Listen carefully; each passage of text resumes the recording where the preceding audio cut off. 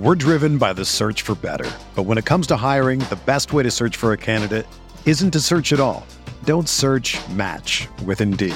Indeed is your matching and hiring platform with over 350 million global monthly visitors, according to Indeed data, and a matching engine that helps you find quality candidates fast.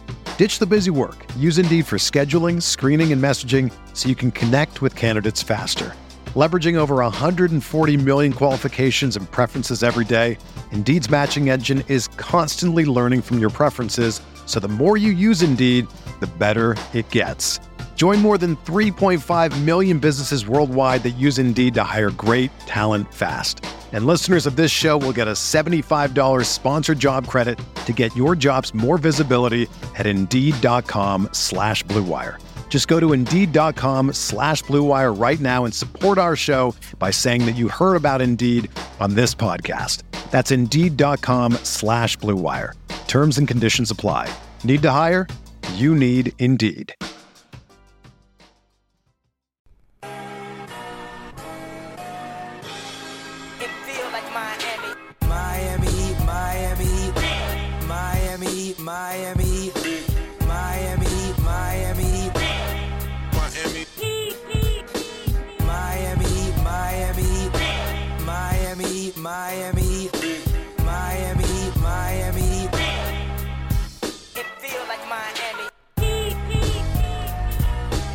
Welcome, you beautiful people, to the Heat Beat Podcast. I'm your host, Giancarlo Navas, and with me today, we have my boy Kenny Spence, co-host of Pre-Gaming. What's up, Kenny? What's up, man? What's going on? I didn't know what we were talking about today till I saw the little tweet. I'm excited to get into that stuff. I've been wanting to talk about it anyway. But anyway, how's you doing? I don't know. Chat's calling me as awkward as I was at the wedding. I felt like I wasn't awkward at the wedding. I felt like I had a good time. We saw the spin. You were the opposite of awkward at the wedding. I was drinking. I was talking to my friends. I was dancing. I was having a great time. I disagree. I disagree with you. Falls 9110. It's the most internet phrase of it.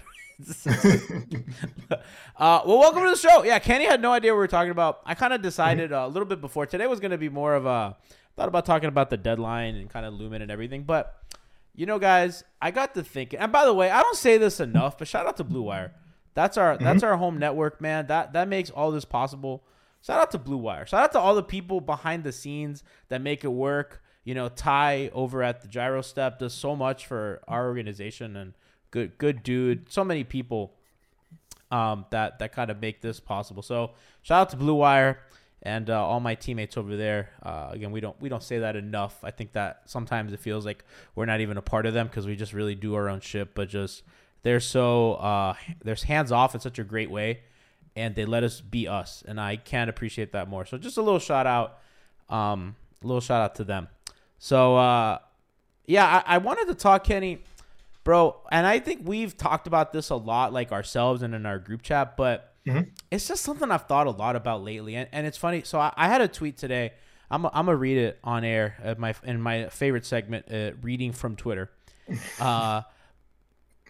So I tweeted out, people aren't Heat fans anymore. They just want to be right and like certain players. It's just agenda Twitter everywhere. And a lot of people interpreted that as me defending Kyle Lowry, which is incredibly funny considering what I'm saying, right? In reality, yeah, it's like it was a response to, I saw people trashing Tyler for a bad game, and I saw other people saying that Bam isn't good enough on defense. And that's kind of where that started. And it's people that historically don't like those players. And and you made the face, and it's how I made the face. And in addition to all the Kyle stuff, like, they lose yesterday against the Hawks, and I don't say this often, but I implore you guys to check out the post-game show I did. I thought it was one of my favorite games of the season in kind of like a macro and micro of like what I think that he could be and what they are. And I thought I did a decent job of breaking it down. So check out that post-game show, because I think that game is indicative of a lot of good and bad of Miami. But like, Kenny, after that game, man, a lot of people were in my mentions, like saying, blaming Kyle Lowry, or it's like, who didn't play. Yeah. And I was like, what? They're like, I don't understand that. Or other people asking me, legitimate people, Kenny, in my life or on Twitter or in chat saying, are you happy that they lost with Gabe starting so that it kind of cements? What kind of shit? Like, that's where we are as a fan base. Yeah, it's I don't know if you were done talking, by the way. No, I am. Yeah, no, I don't want to ramble. But yeah, so for me, and if anybody who's tuned in last season and this season, my 2 years here, there's a huge difference in the way I interact with fans. I did a lot of debating back and forth last season. Now I just don't. I have everybody blocked and muted pretty much. It's just because it's exhausting. It's just what I realized last season when I stopped caring is that this all stems from the Hassan days, in which Hassan did a lot of stuff to deserve a lot of criticism. But once he left, for some reason, there's this void people feel like they have to fill. And so Hassan leaves, and now Kendrick Nunn's the target. And then next season, Duncan Robinson's the target. And this season, it's Max at times. It was Tyler, and he started playing too well. Deadman's the only target that deserves it because he was mean to us. And it's Kyle a lot this season. And it's just like, I don't think people are taking a step back.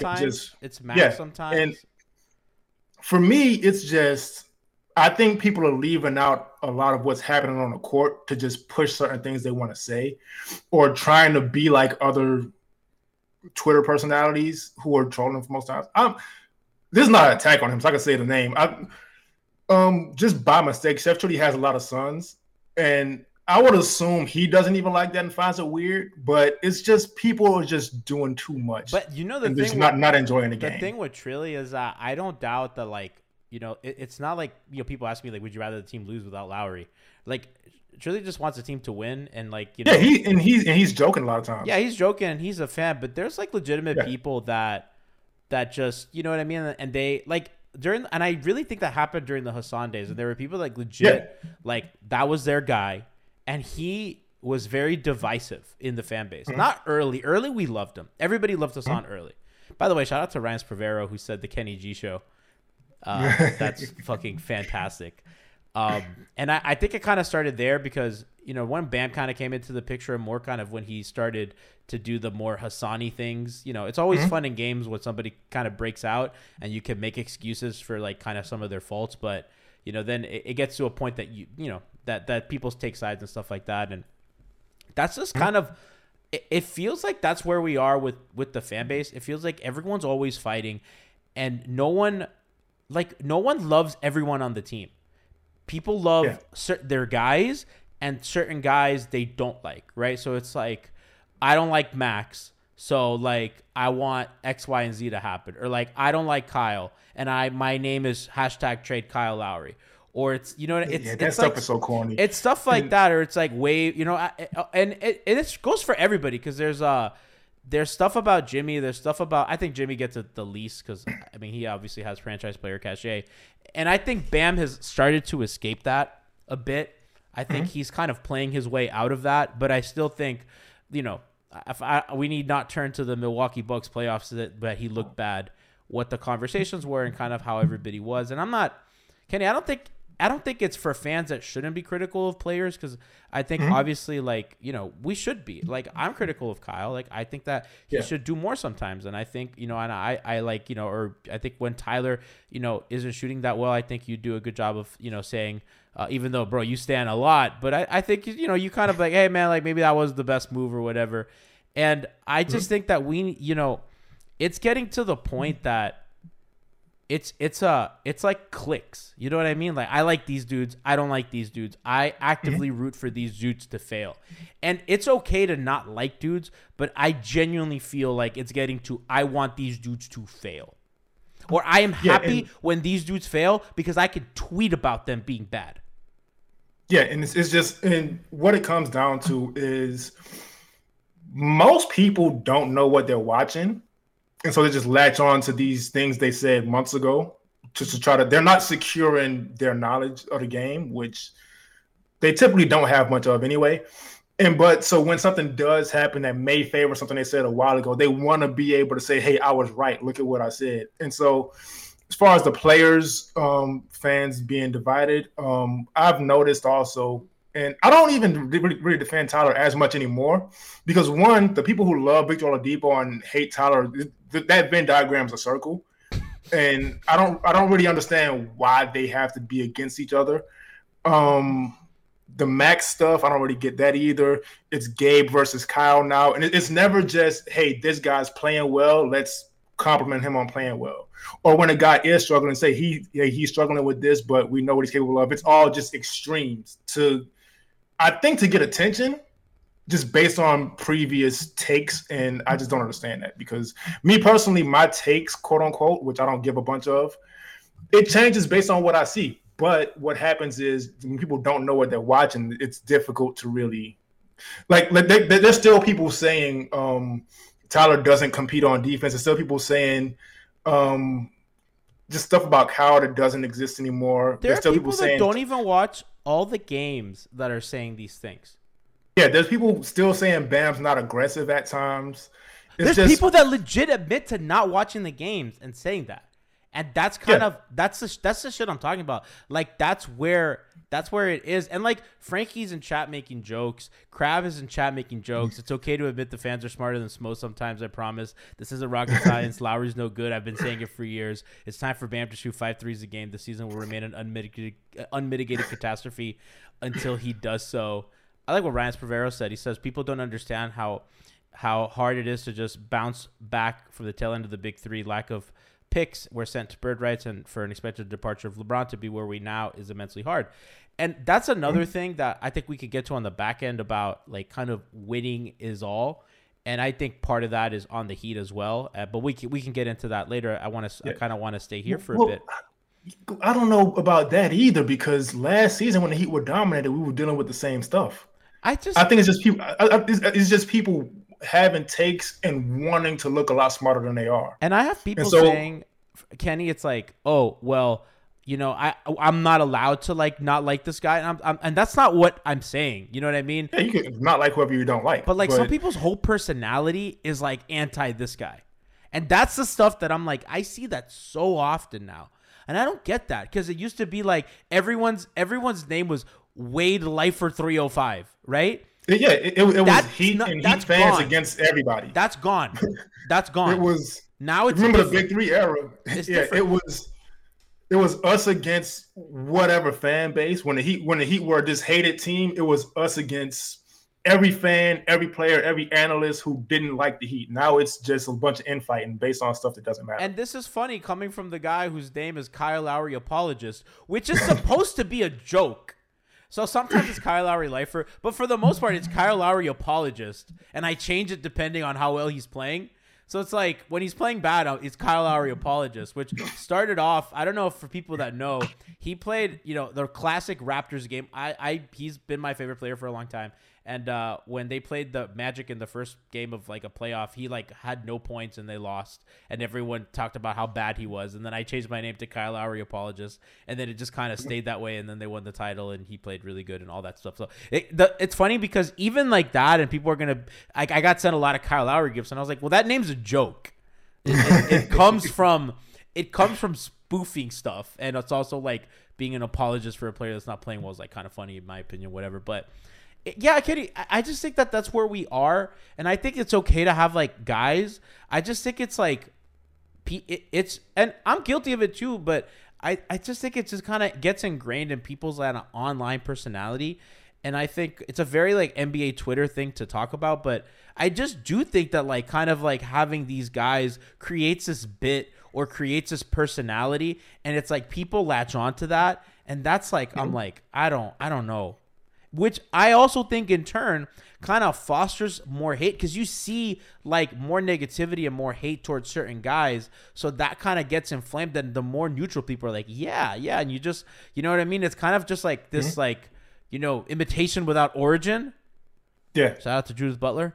But yeah, that's kind of like what I'm seeing. Yeah. It's just, I wish one, and I don't want to harp on fans too much. So I'm going to say this one thing and I'm going to just pivot to something else. But it's just one, people don't watch other teams. And so when a guy has a bad game, it's like this foreign thing. Like a good player had a bad game, he must be a bad player. But really that happens all the time.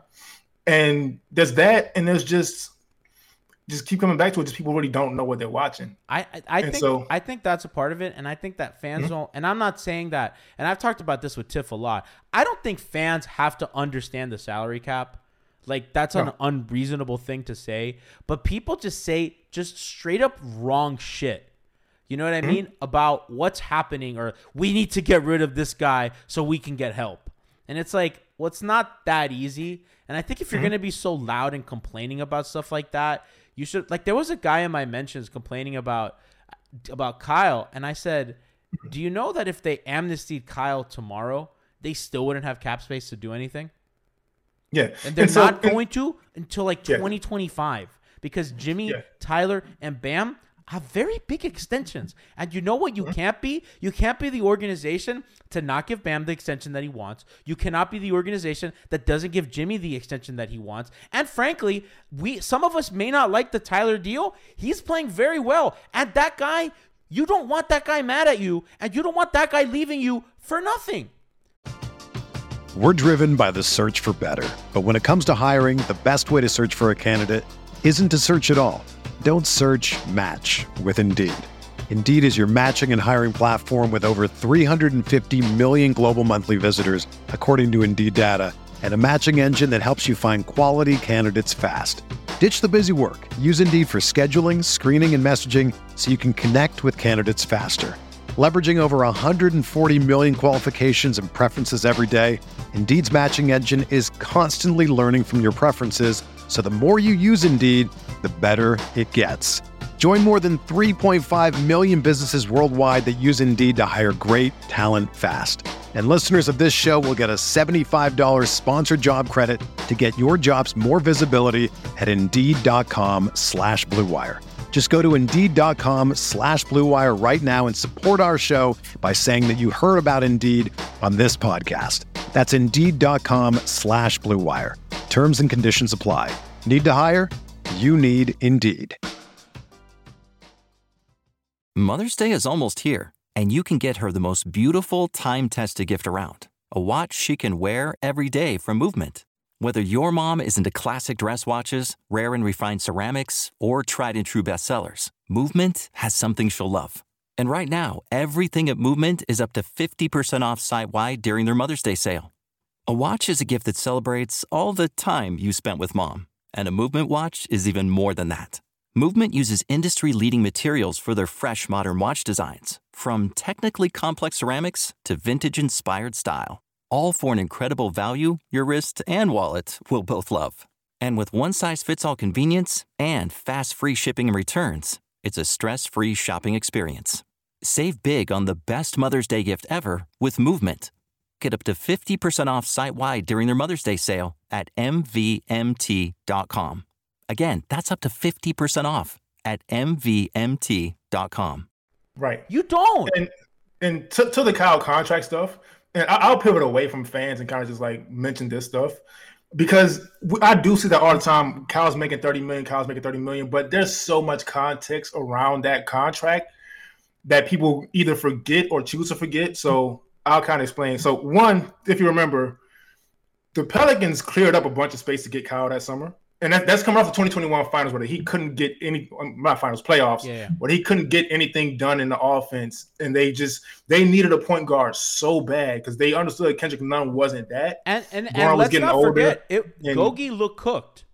Yeah, he looked very bad that season for the most part. And so their desperate need was a point guard. And you have Jimmy's best friend, who was also the best free agent that season. People have the fantasy about Lonzo Ball, but Lonzo Ball, if you remember, the Bulls got in trouble for tampering the same time. He has not been healthy. Yeah. He has also not been healthy. And he had already made his decision. The Bulls got in trouble for that. And listen, Kenny, if they got Lonzo for like, I don't know, 20-something mil, in low 20s, that's probably great. You know what I mean? I don't think they're the 1 seed last year, and without home court, I don't really know if they go far. Right. But I'm sure that that's a good move. I mean, you can't predict the injury stuff, but I don't think anyone reasonable would say, "Oh, well, they would suck." But clearly, like and I don't want this podcast to read as me defending Lowry publicly because that's not what I want. But you brought up the and I'm not really defending Kyle either. It's just I'm providing the context that's getting thrown out. So there's all that stuff. And also, like I said, there was a desperate need for a point guard. Now, with Bam's development as a self-creator, with Tyler's development as a creator for others, with Victor Oladipo being seemingly fully healthy, there's not as much of a need for what Kyle does. So he's off the ball a lot more, and he's adjusting to that. So it does look bad at times. But at the end of the day, that has nothing to do with the contract he already got paid a year and a half ago. It's just and it's so not super preventative. I think in conjunction with Duncan's is making it preventative. But even if you take both of those off the books, you only have like $17-ish million in space. Yeah. And that's just not really enough to make like the kind of splash that you want, right? Because you know, you can't, when you sign a guy, you can't go over the cap unless it's a sign and trade. And that makes it more complicated because now you need salaries and stuff going out. And it makes things more difficult. And the Heat have generally liked to operate as an over the cap team because it just makes more sense given kind of their extensions and stuff like that. So again, I don't think fans should have to like know all that, but you know, they shouldn't know that. But to the Kyle point and to the Duncan point, Duncan was coming off of 2 historic seasons. And so that deals are based on what guys do leading up to that and what the market is. And so teams were going to pay Kyle the max and give him those years. Kyle did not get the max. Not even the max, but teams were offering him the max, so he took less money to come here because he wanted more years. And you have to do that in that situation. With Duncan, he came off this historic stuff. These 2 historic seasons. Duncan was also they had his bird rights. Yeah, they had his bird rights. Yeah, he was not. And so signed it didn't really cost him anything. Correct. And so these 2 contracts that are seemingly problematic at the time they were signed, they weren't. Well, the Duncan contract, I think I do think the Duncan contract is fair to say that was a mistake, and but you can also defend the signing because you don't want him to leave for nothing, and you could say you should have traded him that year. They thought, and listen, that 21 season was a season from hell. But I think that was a COVID year where they were very, very injured and very, very sick. And you kind of talked yourself into, well, we beat the Bucks so convincingly that I think we could do it again. And if once you beat the Bucks, now you have that really favorable bracket. And I don't blame them for thinking that. I don't blame them for being a little bit presumptuous after their run.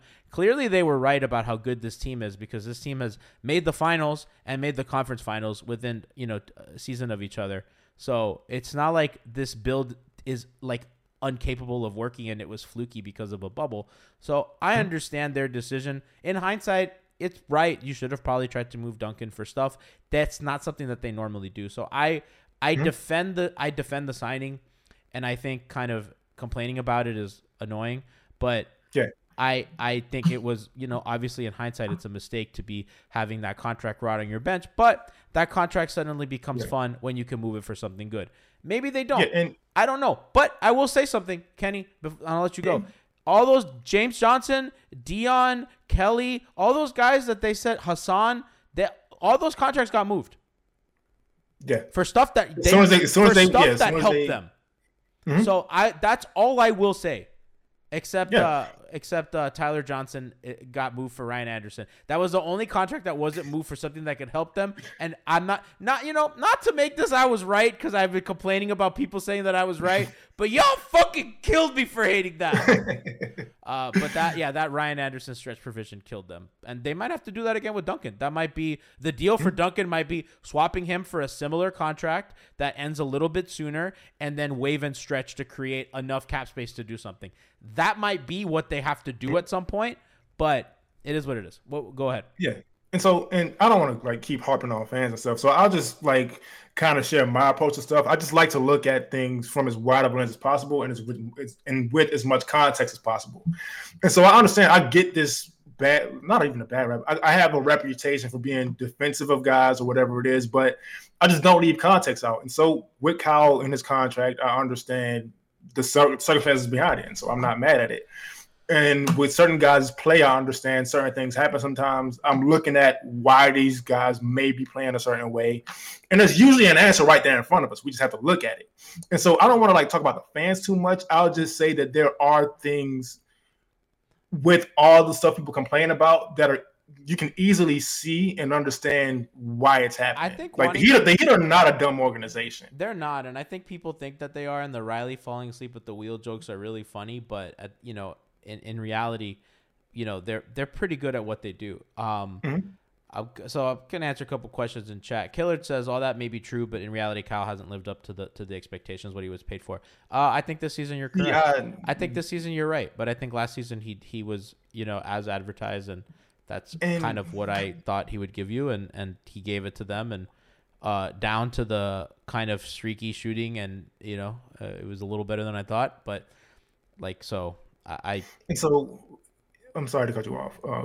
But yeah, just for me, like the living up, I don't really get into the living up to the contract stuff because again, contracts are based on it's based on the market and what they did before. I understand it for Hassan though, really, Kenny. Yeah, because that's why I think a lot of this started Hassan because Hassan's contract really was signed into cap space, and that was just a huge fucking.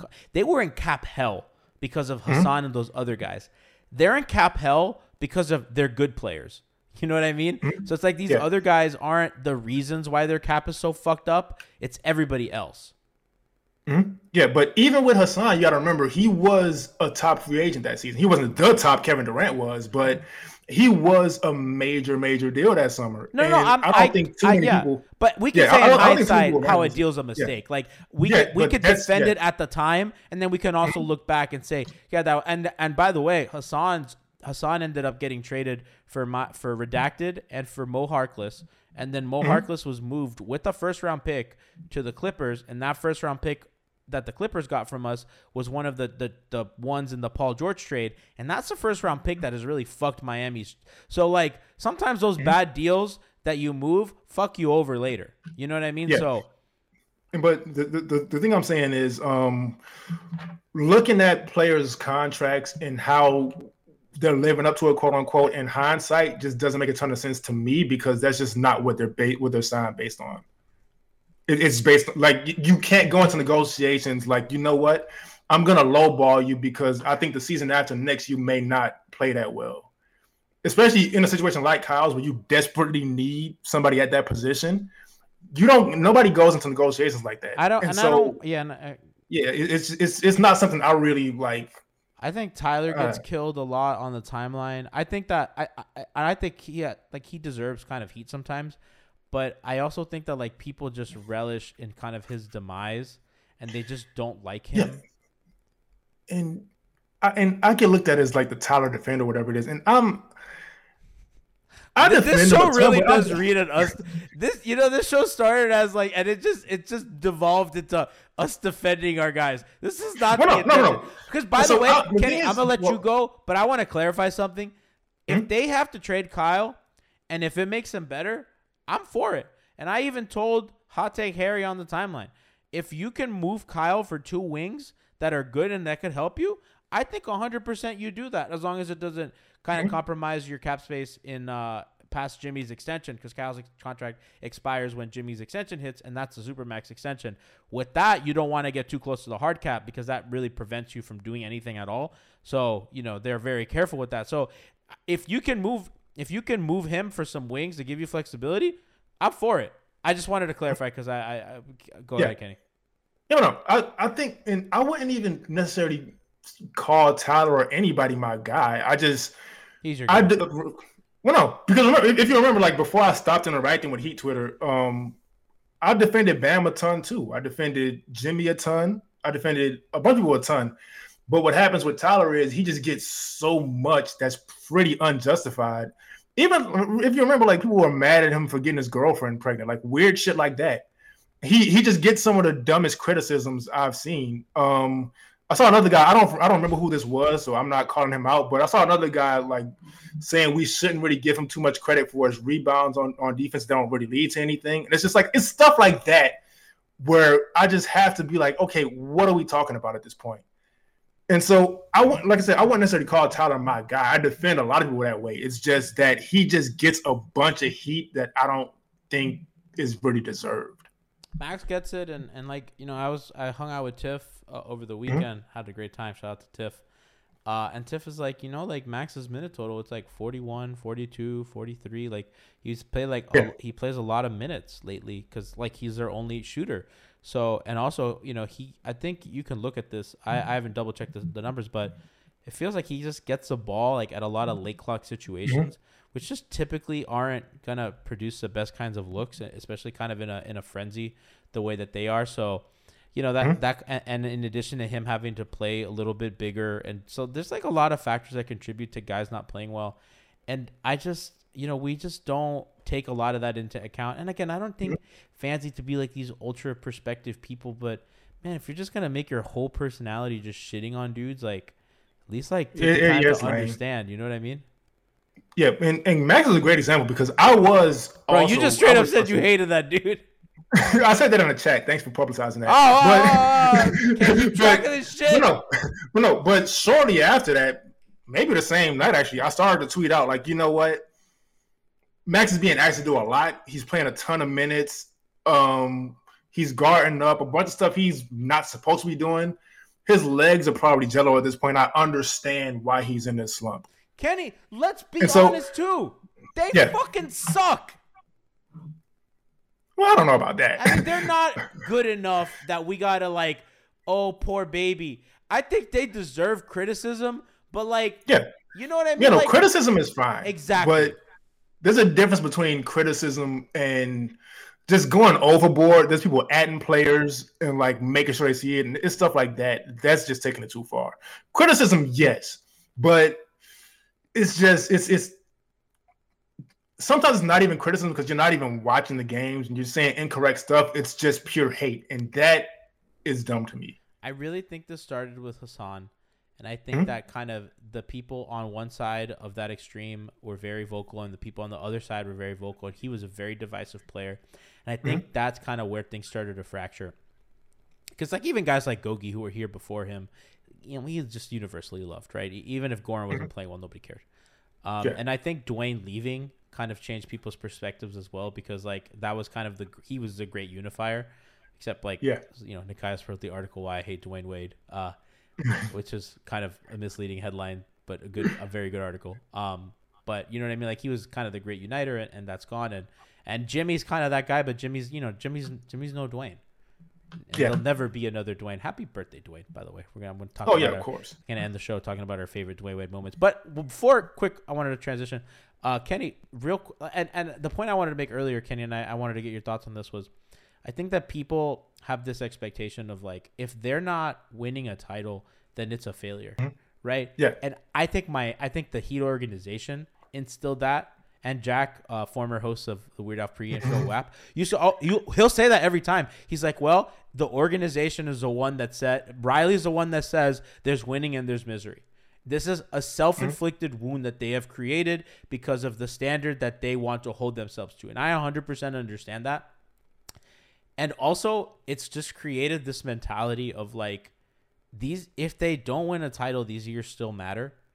And the kind of like, you can sign a guy to a bad deal. Like if they have to, like if they're paying Jimmy $60 million by the end of that, and you got to watch that, bro, that's your guy. That's Jimmy Butler. Like I wish they had given Dwyane the Kobe deal.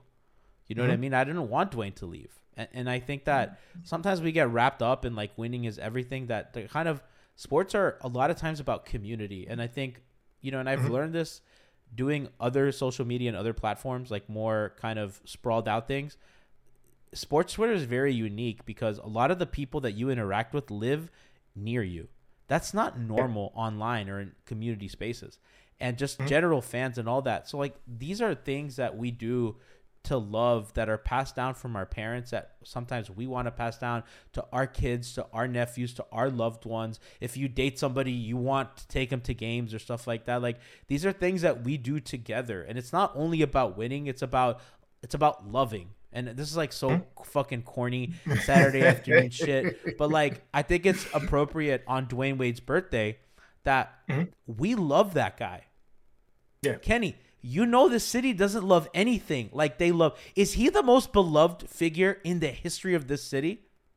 Absolutely. And I remember the Dan Marino days Not when he was playing, but I remember before Dwyane. I was 7 when he retired. 55 years old. I was real young when he retired. I don't remember his playing days, but I do remember between 99 and Kenny went to high school with Butch Davis. 5. But no, I remember when Dan Marino was this retired athlete before Dwyane Wade came, where it was still Dan Marino City. Dan Marino was on all the commercials and all this stuff. And Miami is still a football city. Dwyane, and I remember going into 05, 06, it just you felt the shift in the city. We're like, all right, it's Dwyane Wade's town now. Before they won the championship, and those were some great moments. And so I say all that to say, no, nobody is loving the city like Dwyane Wade in any genre of anything. Kenny, you know what my favorite Heat team is ever? The 09-10. I think I know this. Yeah, the 09 the Quentin Richardson team. Yeah. That team that didn't do jack shit, they lost in 5 to the Celtics. And one of my favorite sports games ever was Dwyane's Game 5 against Boston, where he just hit a bunch of threes and started yelling at his hand and totally traveled, stepping back off a Joel Anthony offensive rebound. I love that game. And that team wasn't playing for anything. That team literally was, hey, let's wait for 2010. Those dudes... Q-Rich was signed to a 1-year deal. All these dudes were fucking here to leave. You know what I mean? Yeah. And actually, go ahead. Go finish. No, go. So actually, what's interesting is because I consume nothing but basketball content pretty much. So they actually asked Quentin Richardson to come back. They did. I talked to him on 5 Reasons a long time ago when I co-hosted with Ethan, and but he was offered more by the Magic. They offered him I think it was more years. They didn't have the more money because they gave the MLE to Miller. So, yeah. But, yeah, man, I think my favorite team is 06. He regrets it, by the way. He said he wished he had stayed here. He said, I would have gotten so many open shots. He's like, I should have. Yeah.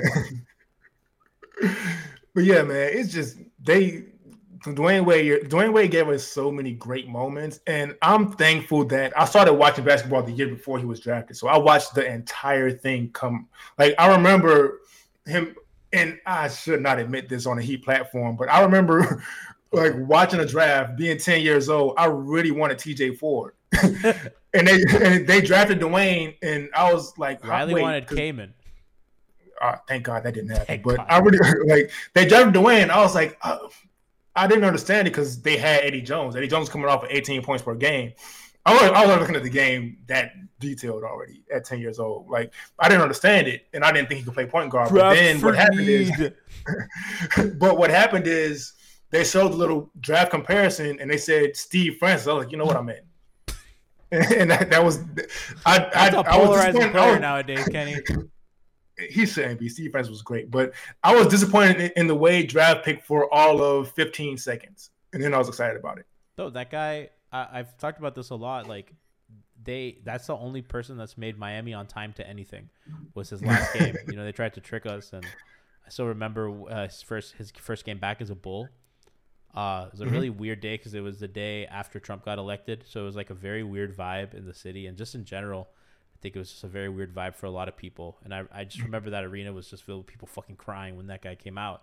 This man that none of us know meant so much. Bro, Kenny, we grew up with that guy. Just we grew up watching him. That is a person that's a man that grew up before our eyes. And we grew up alongside of him. We saw that man go through the most messy public divorce, all the horrible things, to becoming a great father, an advocate for the disenfranchised, for Black lives, for trans lives, for so many. We've seen this as we're growing up. Kenny, I'm 30. You know what I mean? It's Dwyane's 10 years older than me. I've grown up alongside this person, and it was such a unique experience to have that I don't think we think about enough or we appreciate enough. Yeah, it's amazing. Yeah, and so the thing, he got drafted when I was 10, and he retired when I was 26, somewhere around there. Mm-hmm. And so it's just we really did grow up with this guy, from childhood idol stuff. And so it's just Dwyane means the world to Miami and Heat fans and all that stuff. It was great to see him be. It's always good to see him celebrated, but especially today, I didn't know his birthday was coming up. I feel just like he off got it social a little media more and- today than he has in a long time. Yeah, I feel like today's felt a little different, which I'm glad because he deserves it. Last thing I'll say, and then we'll get to our favorite Dwyane moments. We were going to talk deadline, but we're running out of time, and I'd rather celebrate Dwyane than talk about the trade deadline. I think you could probably provide a unique like analog or like commentary on this because you're not Hispanic, right? You're like a black man that grew up in Miami, and a lot of Hispanic people, largely Cuban people, like gravitated to football. And I know that a lot of family or other Hispanic people gravitated to football partly because A, was the big fish in town, and B, because it was the easiest way to assimilate into American culture. I think, and especially like white Americans at the time, because in the 80s, when all this happened, the NBA was just starting to kind of come back. Remember, they were coming off of tape delay in the 70s, right? All the problems that the NBA faced, but the NFL was, and college football was always king, and kind of like Hispanics would kind of gravitate toward football and baseball kind of as a simulation to this new culture, right? And I think our generation in Miami, like most of our parents didn't like basketball. Like parents that came from other countries, like didn't like basketball. Like my dad never watched basketball a day in his life. You know what I mean? Like basketball was something that I found and I loved, right?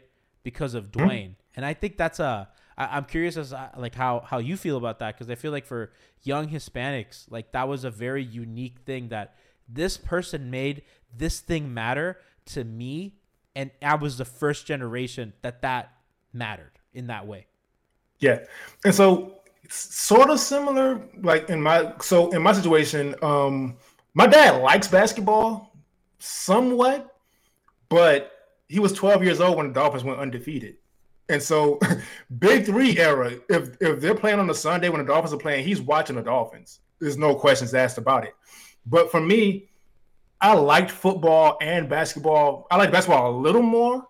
But what happened is the Heat traded for Shaq, and then 2 weeks later, Ricky Williams randomly left the NFL. And so people don't remember those things happened 2 weeks apart. That's crazy. So I did not know that. Yeah, that happened 2 weeks apart. And so it's difficult for me being kind of on the fence to like stick with football. Ricky came back, right? Ricky came back when they had. He came back in like 09 or something. Yeah, they had Ronnie Brown, right? Already, it was Ricky and Ronnie. Yeah. Yeah. But Shaq got traded to the Heat, I think July 2004. 19th or something. Yeah, July 19th. I just turned 12, and Ricky Williams left on. And yeah, so I think I want to say July 19th, and Ricky Williams left on August 2nd. So it was that close, and so I ended up choosing basketball. But the thing with Dwyane, the main thing that drew me to him was you talk about like the Hispanic experience. I'm not talking about the Black experience. Oh yeah, and that's what I want you to talk about. Yeah.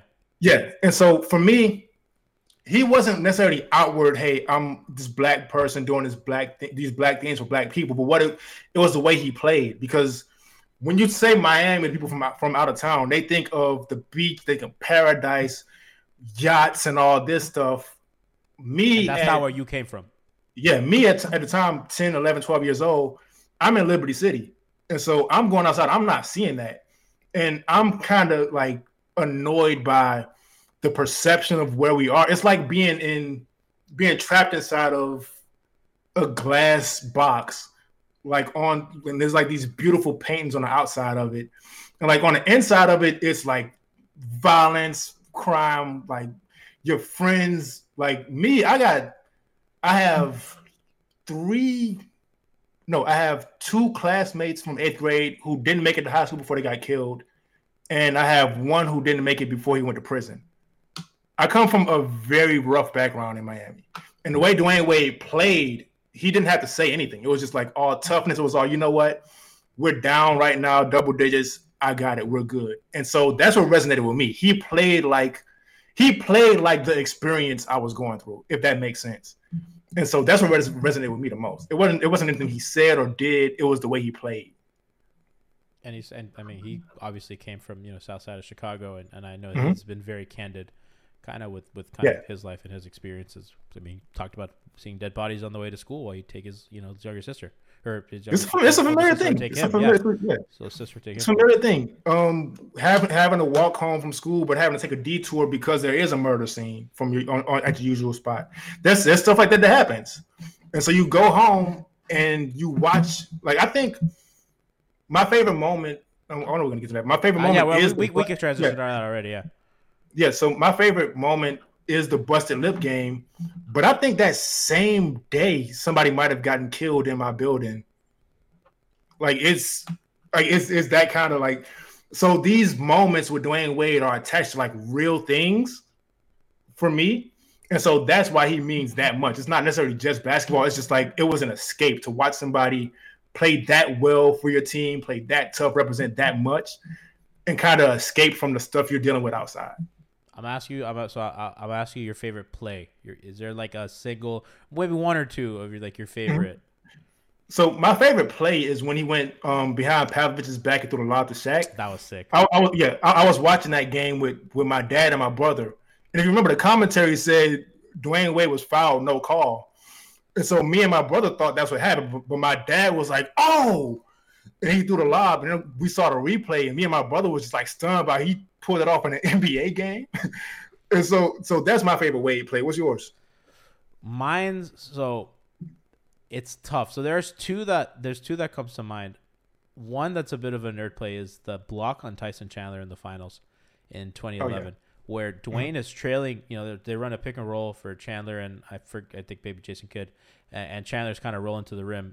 Chandler's already at the semicircle. Dwyane is a step back. Dwyane is so fast that he recovers, gets in front of Chandler at the rim, blocks him, goes coast to coast, and scores on the other end. It was the most. It was like, oh my God, this guy's better than LeBron, right? It was like because they were on the same team, and one guy was a shell, and that's the kind of shit that Dwyane Wade was doing to keep them alive. And it's a play that I don't think a lot of people think of, and maybe most people can't visualize.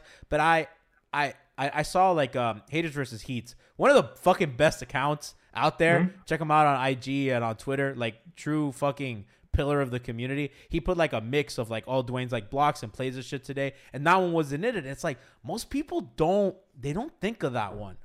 Yeah, because those finals we just try to forget about. I just think that's because like when you think of block, you think of the two on Lopez, you think of the one on Stoudemire, and then the heave, which that one's crazy. It's insane. That was his second year too. Yeah, and then the Verjao dunk, man.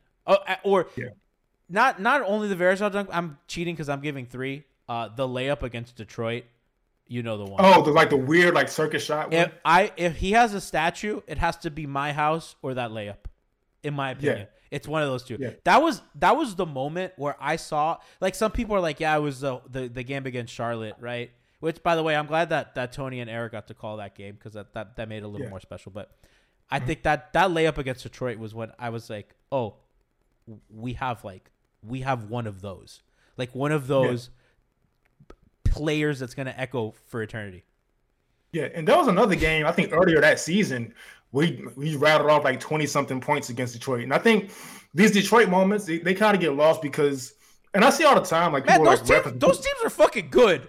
Yeah, that's what I was getting to. Like that team, the 04 team gets references like this, like the quote unquote worst championship team or whatever. Those teams were dominant. I think people don't understand. People are crazy. Yeah, Rip Hamilton could give you 18 points per game. Kenny, Chauncey was one of the best point guards in the league. Dog, you hear the way that was averaging 4 blocks a game and getting these rebounds. You remember Portland and Sheed? Legendary. Those were very people don't like to think of them as that good because they sacrifice so much of individual fucking Wallace. But those teams were insane. And so for Dwyane to have so many moments against them and that young is special. Kenny, have you heard the way like people like Steven Jackson talk about Rip Hamilton? Like how Rip will fucking grab you and like fucking claw your skin, and how these tough ass dudes hate guarding him. And guess who was Rip's assignment all the time? It was fucking Dwyane. It wasn't going to be Jason Williams. And people don't remember how much Rip Hamilton used to run and how many screens he used to run through. And for Dwyane to still have the energy to dominate offensively after chasing him around all game, it's special stuff. Dwyane says he hates it. Dwyane says the two dudes I hated guarding, it wasn't who you think. It it was like the guy you hate guarding and the guy you hated guarding you. It wasn't fucking Kobe. It wasn't LeBron. It was Rip Hamilton and Kirk Heinrich. Yeah. Yo, Kirk Heinrich. Oh man, I hated Kirk so dog, much because he used to have way in a torture chamber sometimes. Ben Gordon too, bro. Ben Gordon was fucking. You know, before the random scrub Heat killer, there was fucking Ben Gordon against the Heat, man. He used to destroy. How old are we? Do you think some people are there people in chat that don't know who Ben Gordon is? That's the thing that we're getting at that age where we're saying Rip Hamilton and Ben Gordon, and people are like, who? Yeah, that's the thing that throws me off. I think somebody told me the other day like they didn't really get a chance to see Wade play in his prime, and I was like, whoa. Oh, people say that about Shaq, bro. There was a point at the end of Shaq's career that like people knew Shaq as like this like kind of like loafing buffoon, and I'm like, oh man, they don't. You have no idea. Yeah, bro. And even the Heat version of Shaq, he was really good that first year. People don't remember Laker Shaq. I mean, even bro, fucking Shaq in 04 was like second in MVP voting. You know what I mean? Like that's what I'm saying. Like he was still very good, but you want to talk about Ken? You want to talk about some shit? That championship team in 06 had a center rotation of Zoe and Shaq. Zoe is your backup center. Like Miami can't fucking live with their backup center. They have fucking Orlando. They had Zoe. Man. God, man. And those finals, we didn't even bring up the finals, but people don't remember. Shaq played very poorly those finals, and that's when it started to look like, you know what? Avery Johnson, you know, has talked about that. That was the plan, you know. I will say, because I watched that game 6 recently, Shaq wasn't giving you anything on defense either. He just wasn't even trying. Shaq stopped giving you stuff. Bro, Shaq quit on defense in the Laker years. They didn't even care. Yeah, but Alonzo Mourning, and I know it's not the Alonzo Mourning show, we're giving credit to Wayne Wade, but Alonzo Mourning was way more important to that championship than people give him credit for. Him, UD, like I understand, we're honoring Wade, and we are honoring Wade. Wade did all the scoring, but if it's a Wade versus Dirk battle, I don't know if we had the same result. It was Wade, and then UD and Zoe and James Posey, they had Dirk in hell. That was such an old school team because like those dudes do all the fucking dirty work for like for Dwyane to shine, and they fucking UD would. I'm sure UD would commit crimes for Dwyane. Like, you know what I mean? Like, that's he said on other podcasts, crimes have been offered to be committed to Dwyane. Dwyane turned it down. And UD came from the same place that Kenny did. So yeah. So hey, I think my favorite Dwyane moment's kind of a weird one. It's not one in a Heat uniform. It's that day he came back as a Bull, which is it's such a weird. It's that or you know this. I feel like. You know, we've talked about all the stuff that he did back then, but 2 moments really stand out are for important reasons. Are that game when he came back as a Bull. I remember Justice had the foul, and that was fun. You could tell Justice was right when he left, but you know that moment that was a legitimate community moment where I think a lot of people needed him that day. Like I needed him that day. You know what I mean? Like that was a horrible day for me, and I needed him, and he was there. In a super corny way, the day that I needed him most, and providing a joy that I think a lot of people needed, and that was special. And what he kind of always done. And then the other one. Go ahead. The other one was no. You want to touch on that? No, because I have one also. The other one was his game back. His first game back was against the Bucks, and then his second game was against the Sixers, and it was. It was after the Parkland shooting when he hit the game winner over Simmons. Oh yeah. With the young man who was buried in a Dwyane Wade jersey, and he had the kid's name on his shoe, and that guy's ours forever. I can't believe I'm crying out here talking about Dwyane Wade, but that guy's ours forever, man. Like I love my city, I love this community, and that guy represented what it is to be from here, even if he wasn't better than anybody, and. That's just bigger than basketball, and that's why like some shit's more important than winning, and like I think he's why. Yeah, and so I'll just walk you because you mentioned one of mine, or the one I was going to mention. I'll just walk you through this day though for me. This is back when I was working retail jobs, so I had a weird schedule. I was off work this day, so I visited a friend before she went to work. I won't go into detail on that. I check my phone when I'm leaving. It's a trade deadline. And I have a friend who I won't get into because I won't get into him, but I love when you just say that. He's just like, you detour, then you come back. No, but so he's a person who doesn't say much via text and over the phone. I'll put it that way. So he's just. I check my phone. It's a trade deadline. It just says way back to Miami. Period. And I think it's a group chat. I think it's a joke or something. Then I check. Woj said it. Like the Cavs traded way back. Give George Sedano the proper credit. That man broke the story. Yeah, well, credit to George. Credit to Sedano. I was busy visiting the friend I visited earlier on that day. But so I checked tickets right away. Tickets are still cheap at the time because matter of fact, it wasn't announced that he was going to play that night yet. Yes, we didn't know. We didn't know. Yeah, we didn't know yet. I bought the ticket just in case. Yeah, I bought the ticket just in case. Then they announced it. The prices skyrocketed, but I had mine secured already. So I go. And remember, they had like the player intro, and so I'm in the arena early. Everybody's early. So what happens is they show little stuff in the arena like before games when the team's in the tunnel. So the team's in the tunnel, right? And you see like in the background the back of Wade's head. The crowd erupted. No, this city doesn't care about anything like that, bro. Yeah, the crowd erupted at the back of his head. So they run out. To warm up, crowd erupts again. Every Wade layup in warm-ups, the crowd sounded like he hit a game winner in the finals. Amazing, man. And so game starts, he's on the bench. Maybe 30 seconds into the game, the crowd is chanting, "We want Wade." And so he finally walks to the scores table. I got a video somewhere. I'll put it in the chat or something. I run up to as close as I can. I record it. Michael B announces it. Says his name. Crowd goes crazy. He goes in. He gets a block. Remember, he didn't do much that game. He got a block. Huge deal. And it was to a point where like you don't even remember. Oh, they're playing against Giannis and Chris Middleton. It just didn't matter. It was Dwyane Wade's night. Bam was a rookie. He had this crazy like catch block on. I'm so glad that Chris Middleton. I'm so glad he played a little bit with Dwyane. That was important to me. Yeah, and Bam, there's this whole thing like we wanted Bam to play and all that stuff. Bam had a great showing that night. That didn't even matter. It was Wade's night. It was Wade's night, and so that's my favorite moment that I witnessed in person. I'm so glad I got to go to the last game that he played here against the Sixers when it was just – I remember at the end of that game, it was all respect, bro. Like it was – the Sixers did not even care that they were losing, and it was like Jimmy recognized this moment for his friend and just Dwyane coming down, just shooting. It didn't feel – Kenny, it felt so weird because that game mattered for Miami for seeding. Yeah. You know what I mean? Like, and I know they missed the playoffs because the Brooklyn game didn't, the last one, but that one did. Like, that was an important game for their seeding. And I if I remember correctly, maybe I'm remembering it wrong, but it just felt like that.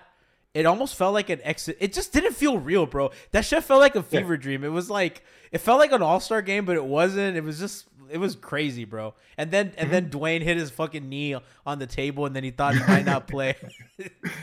But then to end his career with a triple-double and the last assist being to Udonis Haslem. Bro, you can't. That's what he deserved, man. He deserved that send-off. And I do want to point out also, he's up for Hall of Fame this year. Oh, he's gonna make it. I don't want to he's gonna make it. Yeah, no chance. Yeah, and so that's gonna be special. I didn't want us to end the show and not mention that. That's gonna be a special moment too. And man, and you know when UD went up for that shot, I think we all knew it was going in. Oh yeah, 100%. First of all, UD doesn't miss that shot anyway. I don't care how old he is. He's not missing that shot. Not a pass from D Wade. In general, UD is not missing that shot. Yeah, no. Chat saying mentioned his game winner against the Warriors. Yeah, man, that was. If you were around for Heapy back then, man, we fucking milked the shit out of that, man. We did so much with that. That was. I remember running. I was running around my whole house. I wish I was there. That was. Yeah, you know what? I don't remember if Dwyane called it that or Ethan called it that, but we were working in 5 Reasons at the time, and I remember Ethan said like he just wants these moments, right? Like he's just really trying to focus on these like career moments, and like that's one of his defining, I think, game winners. I think do you remember after that Warrior game, Durant and Steph and everyone was like, respect, that's legend. I don't care. Who cares that we lost? Legend. Yeah, 100%. And there's like a small moment. Like I hope people end up remembering as Bam starts to ascend. But then, and I don't know if you remember this either, but when Dwyane kind of got whipped playing with him, and Bam wasn't playing that much yet anyway. But Wade would just throw these crazy no-look lobs just to challenge Bam to see if he could catch him. That was special for me to see too. And I think that's one of those things that's going to become more valuable as Bam gets better and better and becomes a bigger star. That little moment right there is going to become more valuable to people as it starts to get posted. Wade was like, he would just get into the paint and just like over his shoulder, just probably not even know where the rim is to see if Bam can catch it. And so I think that was great for me to see. Something a note we can end on is I think that a lot of us thought that Justice would be kind of this curator of culture, right? Kind of this, a guy that took it very serious. I mean, a lot of people don't, and kind of to bring this full circle, Winslow with another guy that you were either with him or against him, and it was a culture war of like Justice better or Bustus, right? All that. And, you know, he was a guy that, for better or for worse, took very seriously kind of what it meant to be a Heat player, what this organization meant, and to carry the torch of culture.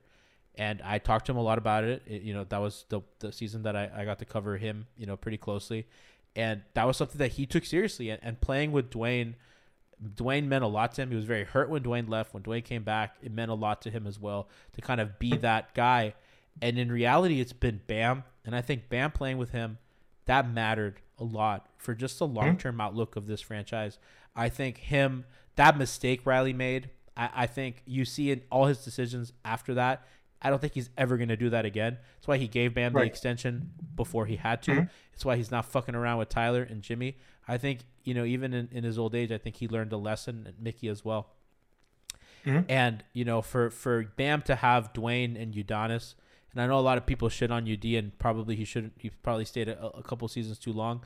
I do think him being here helps kind of Bam in that transitionary role of being like, you know, when Jimmy's not here, and Jimmy's just like culture personified, you know what I mean? Like that's just how that man's built.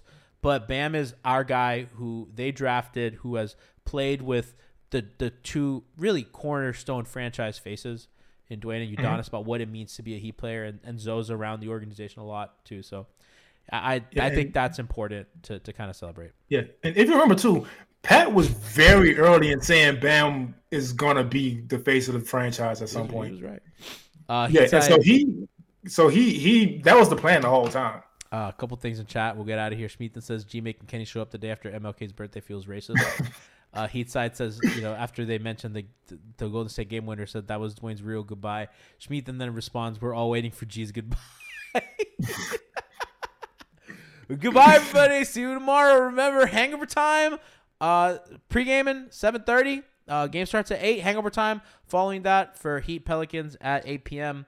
We'll see you there. I'm sure that everyone's gonna make fun of me that I cried on air, and that's gonna be hilarious. I love y'all, and we'll catch up tomorrow for Heat Pels, hoping for a win and hoping we can stop agenda pushing. It's happening daily. We're being conned by the institutions we used to trust. The mainstream media is distracting us with meaningless headlines instead of focusing on the harsh realities facing American families. Time is short before something big happens, and that's why so many folks are preparing. They're becoming self-reliant by investing in emergency food storage from My Patriot Supply. Go to MyPatriotSupply.com and secure 4-week emergency food kits for each member of your family. Each kit contains tasty breakfasts, lunches, and dinners, averaging over 2,000 calories per day. Save $50 on each 4-week food kit you purchase. Plus, get free shipping on Ready Hour 4-week emergency food kits. You're not ready if it's not Ready Hour Foods. At My Patriot Supply, you can also get solar power generators, water filtration units, heirloom seeds, and survival gear. Order by 3 p.m. and your unmarked boxes ship the same day. Shop MyPatriotSupply.com today. MyPatriotSupply.com.